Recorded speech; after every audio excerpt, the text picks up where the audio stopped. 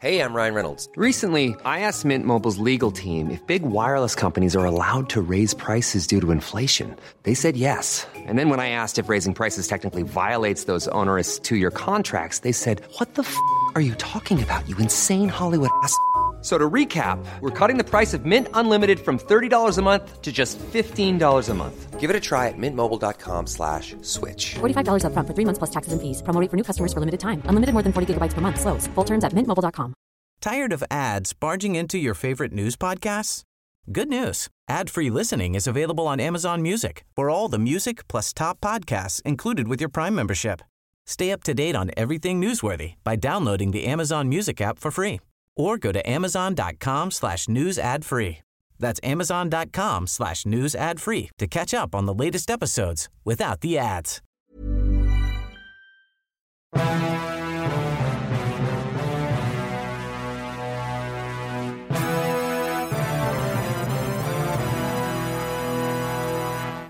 Welcome to Democracy-ish. I'm Torre. And I'm Danielle Moody. Ooh, look who's back from vacation. Danielle Moody. Living her life on Look vacation. who's full of shade. Also living her best life this week. I know where this comes from is you missing me. That's all I'll say. Go ahead. It's so nice that you think that. Also living her best life this week, Meghan Markle and the queen of interviewers, the best there is in the country at this time, Oprah Winfrey. Whatever you want to say about Meghan, and we can get into Meghan, Oprah is the best interviewer. She is conversational. She uses her emotional intelligence. She understands it's all about the follow-ups, so she's in the moment. It's not like a list of questions she's working through. I threw out a topic, and now I'm probing around it. There are no ridiculous questions like, what sort of tree would you be? It's just like diving into like, wait a minute, were you silent or were you silenced? Silenced. Oh, right? Bitch. That was the best. That was the best question I've ever heard. But not just that, the queen of circling back, because I asked you about your relationship with your father, and you gave me a pithy answer, and it's been about 20 minutes. So can we go back into that, please? I didn't get my answer, but not in an attackative way, right? Her emotional intelligence in terms of creating empathy, in terms of trying to understand how you feel or felt in the moment. I am with you, but not in a mawkish way. Like, I mean, she is the best interviewer. You know, every time that I watch Oprah, I always think to myself back to when she said that she used to model after or mimic Barbara Walters, right? Until she found like her own voice. And I think to myself, you know, remember Barbara Walters and her specials and everything like that? It always felt very sensational. So it's always laughable to me that Oprah, you know, but Barbara Walters was that person back in the day, but that she was trying to mimic her. And I'm like, you watch her and you're like, my God, you are made for this. I mean, because what I love about Oprah's interview style, and this is back in the day from her show, is the empathy that she shows, right? People want to open up to her, and they want to open up because they feel like they're being heard and they feel like they're being seen. And I think to me that is the beauty of the way that she interviews, from whether she was talking to, you know, skinheads on the Oprah Winfrey Show in the 80s or Meghan Markle, you know, this past week. She actually conveys the same type of listening eyes that isn't inauthentic. People perform that now, and she is very real with it, which makes people want to open up. She does a lot of short questions, and a lot of people in the game do long questions because they are thinking through what they're trying to ask as they're asking it. And she's so quick that she can quickly scalpel. What did you say when the queen said that? You know, what do you think the palace really meant by that? And it's just like a quick, sharp, direct question rather than a multi-directional, nuanced question where you kind of repeat the question twice within your blah, blah, blah. Like, no, I think Oprah is far, far better. And I watched a lot of those Barbara Walters interviews because she was the number one interviewer in America for a while. She is far, far better than anything Barbara Walters has ever done. The level of conversationalism is what really kills me, because that makes you feel seen and it lures you into, let's just talk, And again, there's no sensational like Oprah question like like it's all very tasteful. It's Yeah. all very genuine and organic and authentic. Because you know what? The difference is here is that Oprah has never been a clout chaser, Right. right? Right. She has never been. She wasn't going into this interview thinking, how can I make my name bigger? How can I trend today? No, it was like, these people have been hurt, right? They're in a vulnerable space. How do I present this conversation so that people understand the depths of what transpired over the last couple of years? She's like a Deepak Chopra, or who is the sister? Oh my God, who taught? There's another woman I'm thinking of, and I will remember her name in a second. She's like those sort of people who work in the emotion space, but Yeah. she doesn't do it in this woo-woo sort of way that turns off a lot of others. She does it in a very down to earth way, that where you almost don't even realize what she's doing. So like, yeah, as opposed to the clout chasers who need to get in a look at me sort of moment, she's going like, how can I be of service to you and Right. to the audience and to truth? And this is not, well, I'm a billionaire, so I can do whatever I want at this stage in life. She was always like this in terms of like, I will just get at the truth and be real. And Oprah, she does it less now, but when she was on her show, I noticed a lot. She was extraordinary at code switching and going from, saying the sort of homegirl sort of thing that was like made us be like, yes, she's still one of us, and then saying something that the suburban white women were like, she's one of us. They don't feel otherized or out of it. So it's like she was really good at just sort of Brene Brown, like that. Yes. Brene Oh my Brown, God. The queen of vulnerability. Be Yes. brave. Let me tell you something. Don't come into Brene Brown. And what Oprah put all of those people on mainstream, right? Like right. Brene Brown.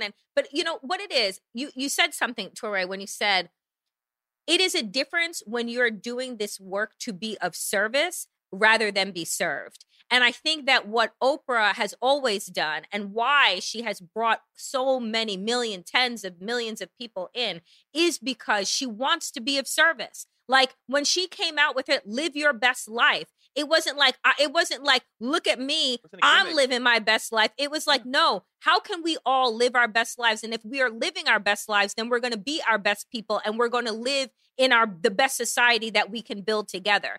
And it's just it's a different way to be. So Meghan Markle is now living her best life. Yes, she is. She was not when she achieved the paper fantasy of being a princess. And, it's clearly an example of where you can get to the upper class as a Black person and still experience extreme racism.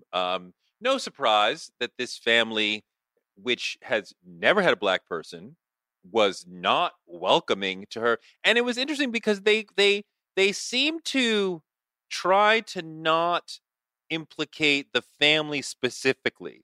The Queen was very nice to me. I'm not pointing fingers at any individual. Even Kate apologized to me for the moment that happened. Whatever story got out, it probably wasn't her because she came to me like a woman and apologized.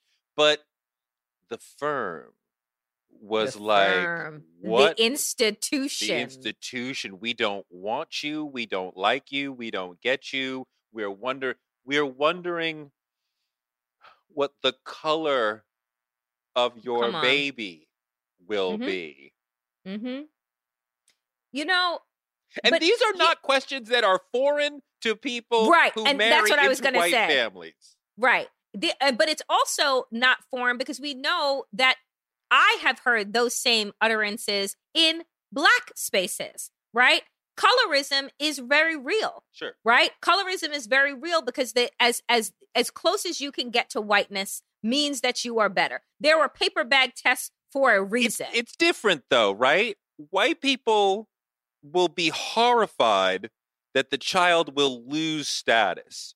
We understand that the browner skin will be a burden that the child will have to overcome, right? And we approach those we are colorist in negative and pejorative ways sometimes, but we can enter those conversations with an understanding and an empathy sometimes, which reflects we understand how color life is lived beyond just racial life, and that there is light skin privilege, and a child who is lighter will have it a little easier than somebody who's a little darker.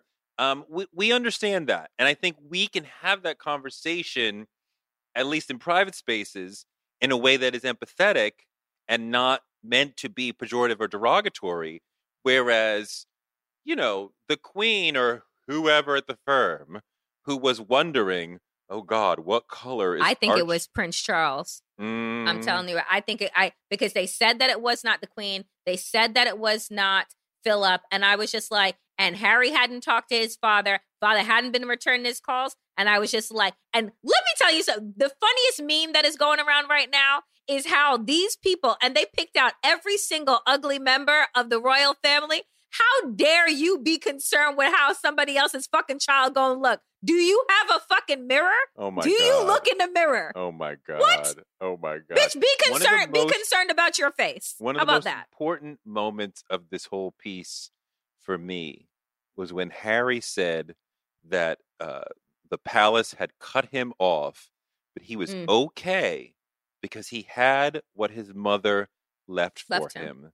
And those of us listening, even if you don't make a lot of money, what's really important in terms of investing is not the timing of the market, Warren Buffett says, it's time in the market.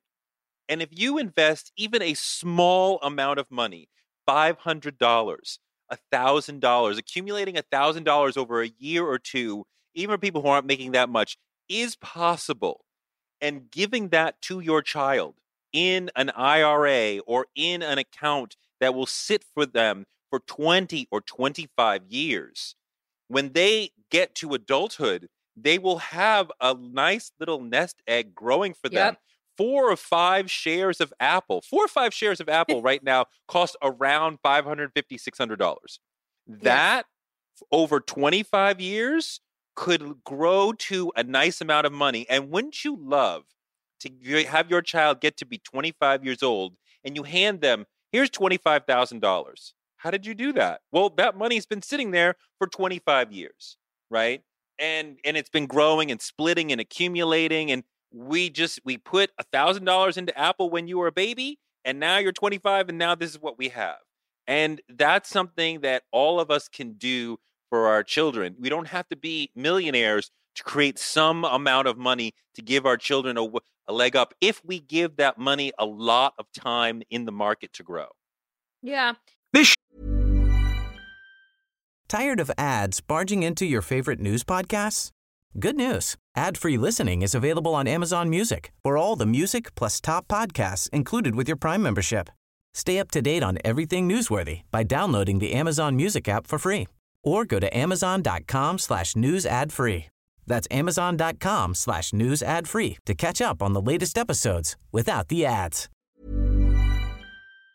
Show is part of the Pro-Democracy Podcast Coalition. The midterms are coming, and it's more important than ever that we protect and fix our elections. We all know that our government is broken. Politicians spend more time working for themselves, their big donors, and their political party instead of for us. We as Americans have had enough of the corruption, partisan bickering, and gridlock. Look, I get that all the nonsense makes you want to tune out, but I'm here to tell you there's reason for hope. Our political system is broken now, but we can fix it. That's why we've partnered with Represent Us, a nonpartisan grassroots organization that has helped notch more than 160 victories to improve our elections and give power back to the voters where it belongs. Right now until November, there are many, many ways you can get involved. Represent Us is working in cities and states to pass good government policies like ranked choice voting. And they're also recruiting folks to help staff the polls. Let's protect our elections now and for generations to come. Visit represent.us/pod to learn more. That's represent.us/pod. You know, I think that it's important that, one, in the understanding of this, I have just started entering the market myself. Oh, excellent. Just because I know. But I think that it's important, one, that not only that you give children money, but that you give them financial literacy, that you give them a sense of self. And I think that what is exhibited right now through, just going back to Harry for a second, what's exhibited through is just how prominent his mother was in his life, right? I don't think that Harry would have had the courage to live his own life, to find a partner, to leave the royal family if Diana had not created the path for him. Well, how right? powerful that he said he did not know that he was trapped until Meghan pointed it out to him. She clearly realized, like, oh, here's my driver's license, my passport, and my keys. Ooh, I can't leave the palace unless he at the firm says that I can. Like, even if I say I'm going to kill myself, he's like, well, that's not working out for us, so go back to your room. Like, I am trapped. And Right. Harry's like, we've always been in this cage. What's the problem? You know, like fish. What is water? What are you talking about? Like, this is just the way it is. And that is scary. That is scary. Because, you know, the way that we watch and consume The Crown and the way that we, you know, consume celebrity is through the eyes of like us wanting, right? You want the glamour and the glitz and, you know, you want the red carpet and the fancy clothes and this, that, and the other thing. But you don't think about all of the sacrifices that come from that. I wouldn't want that level of scrutiny. There's no amount of money that would say to me like, here's your mental health, right? Here's your mental health, but here are all of these other things. And Meghan Markle essentially said, yeah, miss me with it. I don't want it. Like, you know? Well, you're alone on that one, girl. I would not want to be like, take my keys. I would not want to be a royal because you are giving your freedom to other people. But in terms of American celebrity, where I don't have to go down the hall and ask some person, can I leave the house today? Yeah, fair. You know, but like, yeah, there's people outside, there's cameras outside, like, you know, it's a whole thing. But you can like, hear. I'm fine with that.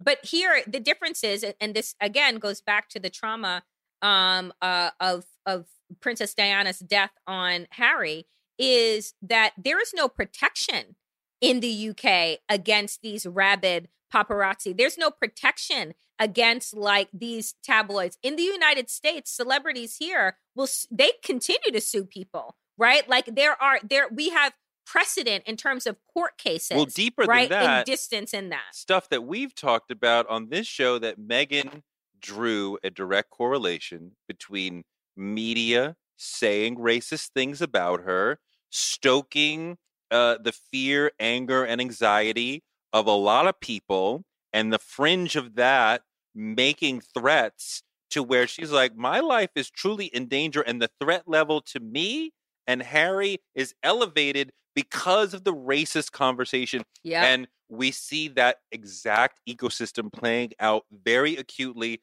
with Asian Americans right this second, that a year plus of Trump and others, Trump and the right, banging the gong that this came from China, they are dirty, they are the problem, they are liars, all these sort of typical things that have been said about Asian Americans for decades in this country, coming back now more intensely, and we see people attacking Asian Americans in the streets. And it's disgusting and it's tragic, but there's a direct relationship between the things that higher level people like Trump are saying and Rush Limbaugh and Sean Hannity, that these sort of people are saying, and what the lower level fringe maniacs are hearing, and their actions, and the way that this plays out. And this same ecosystem is happening for Black people, is happening for gay people, is happening for trans people. It's just louder right now for Asian Americans, but this is happening for all of us. So when we talk about racism, it's not a game of wokeness. It's not an abstraction. It is a direct impact on our lives. But the right continues to make it about, oh, it's cancel culture and it's so silly because it's Dr. Seuss and Looney Tunes and who's the one on that's on the Simpsons or whatever the fuck, like Mr. Potato Head. Mr. Potato Head. They let me tell you something, how Republicans have become caricatures of themselves with their bullshit that they want to talk about. But the person because you just talked about cancel culture, did you hear Tim Scott recently? Yeah. Talk about how woke supremacy is just as bad as white supremacy. I'm just, Torre, did woke supremacy kill your ancestors? No. And what the fuck is woke supremacy? Because Lord only fucking knows. I don't know what woke supremacy is. It's so not a thing. It's not a thing. But this Black man, who is a senator, says this hot shit. And all I can think about, somebody tweeted this. It was not me. Somebody tweeted this, and I said, I think about it every time. Every time that Tim Scott says some hot shit like this, I think to myself, what went wrong in your childhood? Like, what happened to you? Do you understand? Like, because something clearly happened to him to hate himself and hate Black people. See, this is where I break down the notion that Black people can't be racist. And Black people love to believe that idea because we don't have the power. And sure, the 150 or 1,000 people who are rich and control companies and control loans and control insurance and control the criminal justice system, they are the true drivers of white supremacy. But white privilege is happening all over the place. And the people who are the foot soldiers, the pawns of white supremacy, and who are perpetuating it on a day-to-day basis include Black people like Tim Scott, like Diamond and Silk, like Candace Owens. These sort of people are being racist if you are perpetuating and soldiering for white supremacy. So it doesn't matter that you're Black. That's not some get-out-of-jail-free card. You are perpetuating and working for white supremacy. So you are being racist, and you are making our lives more vulnerable in the process. It's just, what frustrates me when I see these things, and I forget who it was. There was a member of Congress, a member of the House, Democrat from Ohio. He went off this week, and I can't remember his name right now. Tim Ryan? Tim Ryan went off on Republicans this week. Like, I have fucking had it. You all want to sit around. You want to talk about Dr. Seuss. You want to talk about Mr. Potato Head. You want to talk about everything except the American worker. You want to do everything. Talk about cancel culture and all this bullshit. Get to fucking work. Like, when are we going to start working? And I'm thinking to myself, everybody needs to start acting like Tim Ryan in the Democratic Party. Everybody does. We do. They do. Shaming them.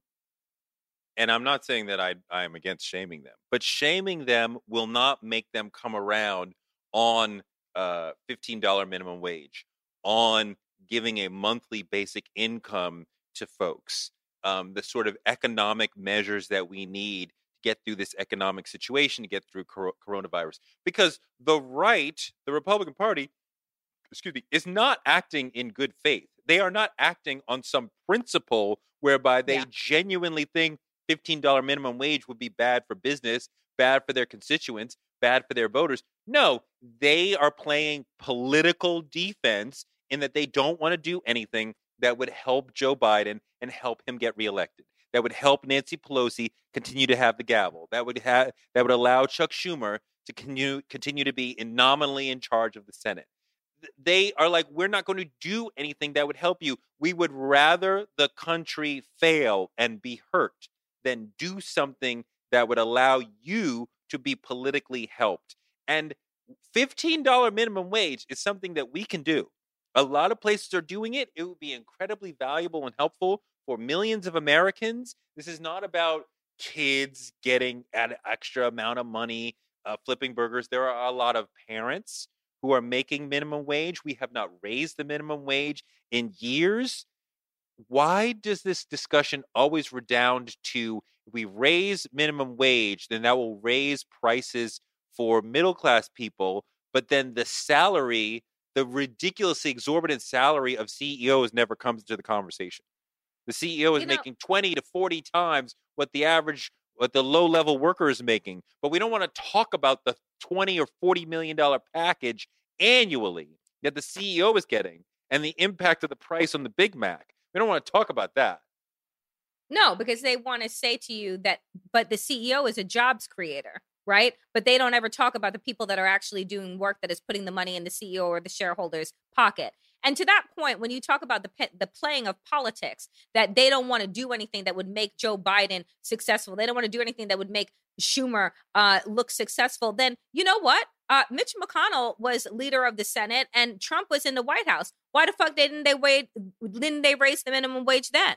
Right? Like if you are talking about the fact that, oh, we're going to play politics and we don't want the other side to have wins, then when you have the gavel and you have the House and you have all of the levers of power, why the fuck don't you do anything for the American people? But 75 million Americans said that was okay because they wanted Trump back. Do you know what I'm saying? So it's like, but these people don't do anything for you. I asked this question and I'll ask it to you, Touré. How, in the last 4 years, the 4 years of Trump, what was his crowning piece of legislation? What was the crowning piece of legislation that the Republicans gave and passed for the American public during those 4 years that made anybody's life better? Gave and passed? Nothing. I mean, the crowning piece of legislation might be the Muslim ban, but like there was no significant legislative priority that he was pursuing, akin to Obama saying, let's get Obamacare done. What can we do to go to the different senators and make this in the House, make this amenable so that you can vote for this? So what can we give you? How can we trade? How we can get this thing over the line? There was never a legislative priority that Trump and McConnell had that they were driving toward and trying to get to 60 votes around. There was never anything. There was never even an understanding of the process to think we should be rallying around some bill that we can say, bam, this is the thing we got passed. But I mean, Trump did not understand politics and policy on a basic level to even think that far. He was only able to think in terms of executive actions. I don't think he even had an idea of a legislative policy. I mean, he had no legislative goals whatsoever about anything. But that's what kills me, is that how do they keep getting back into power? Because you see that when Democrats are in power, we're talking about the clean energy bill. We're talking about infrastructure week. We're talking about vaccinations. We're talking about COVID relief bills. Everything is about trying to pass something for the American people. When Republicans are in power, we got 300 judges that even the American Bar Association said they are not qualified for the fucking job.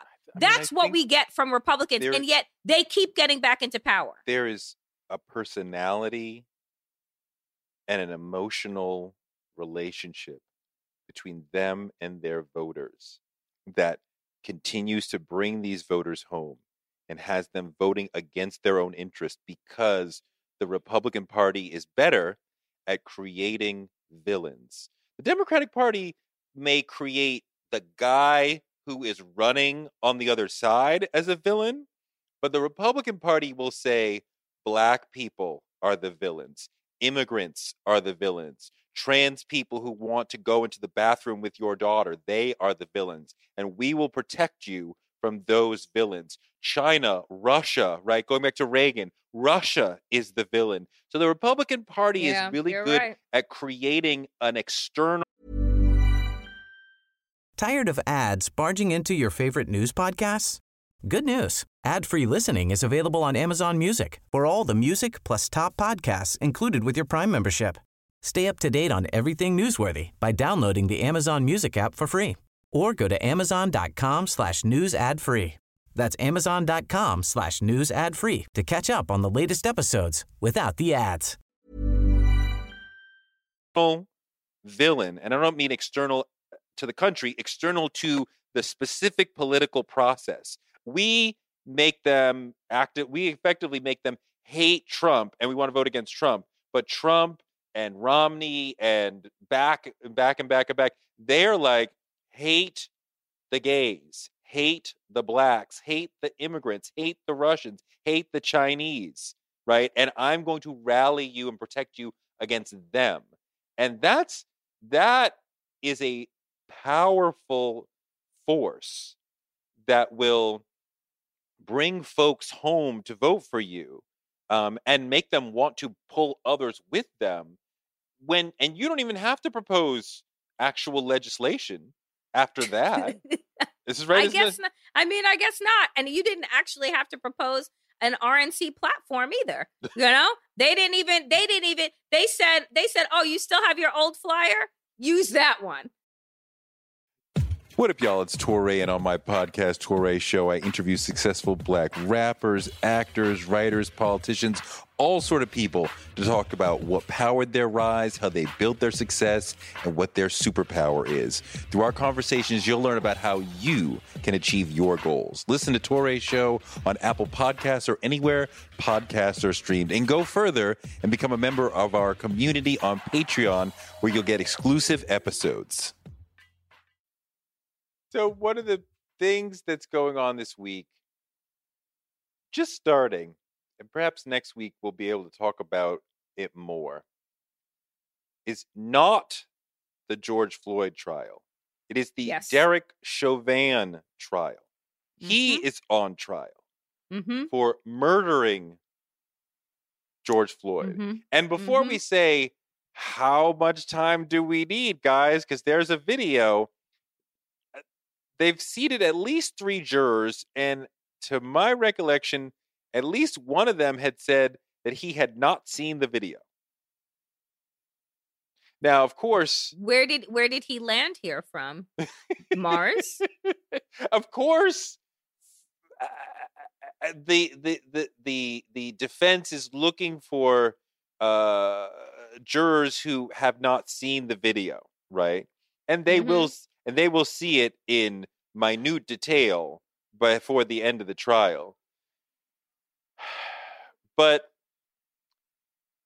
it's an interesting start that they were able to find. You know, one of the jurors, I believe they said she was a black woman on CNN, that she registered to vote hoping that she would be called for jury duty and this trial. And when she got onto this trial, she was like, yes. Now, I gotta be thinking that she is ready to convict.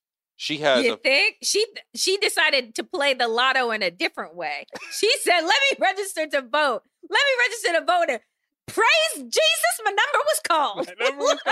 I mean, most people try to get out of being on jury duty, and as boring as it can be, it is incredibly important to be a part of a jury and not allow others who don't care about our community to fill up the juries and thus allow the craziness to happen in like we're seeing in Kentucky. Now, thankfully, Breonna Taylor's boyfriend has been exonerated, but so far, a year later, Torre. She was sleeping, and it's nobody's fault.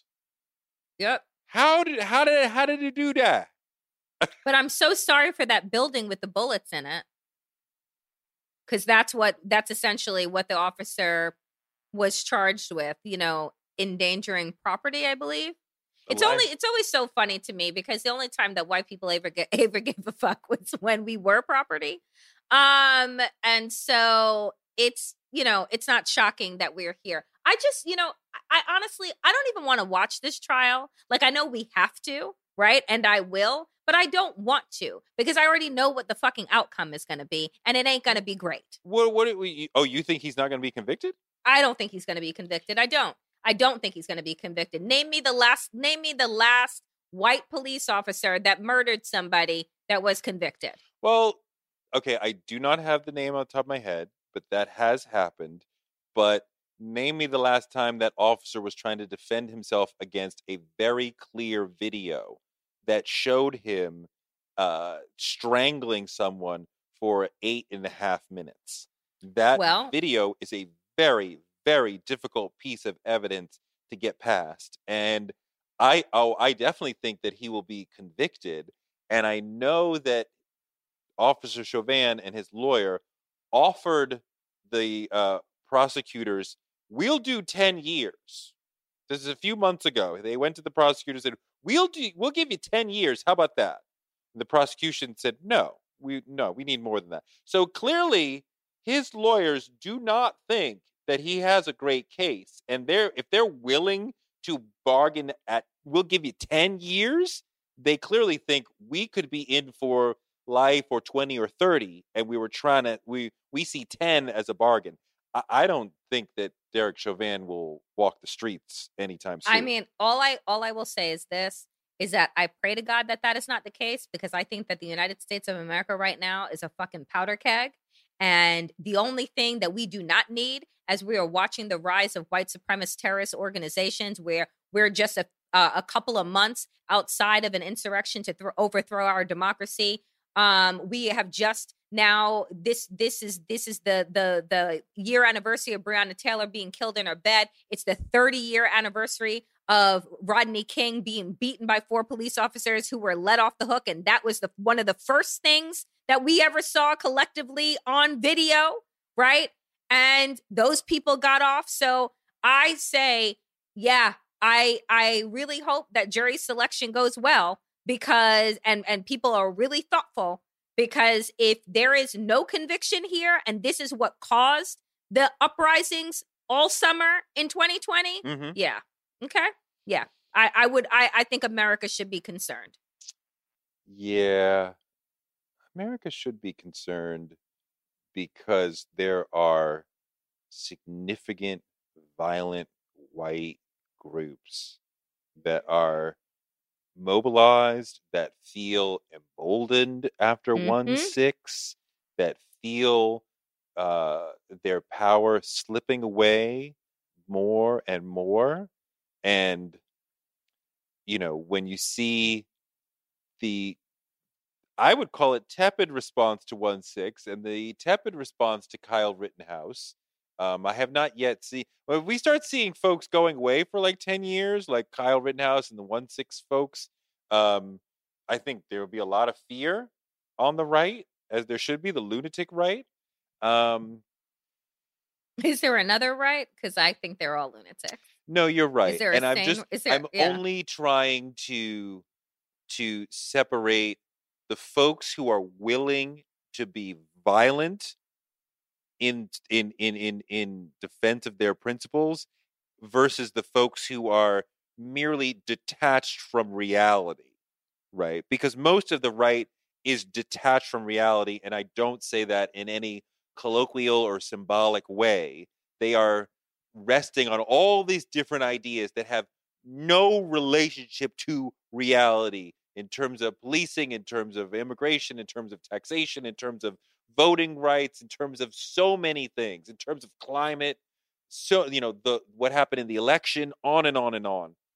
Yeah. But there's only a fraction of them. It's a large fraction, but there's only a fraction of them who are willing to actually be violent, to throw fire extinguishers at police, and to break windows, and to break into the Michigan State House, or the Capitol, or what have you, or shoot an elected official, or storm the Capitol in Michigan, or shoot an elected official in Arizona, or shoot them in Washington, D.C. Too many.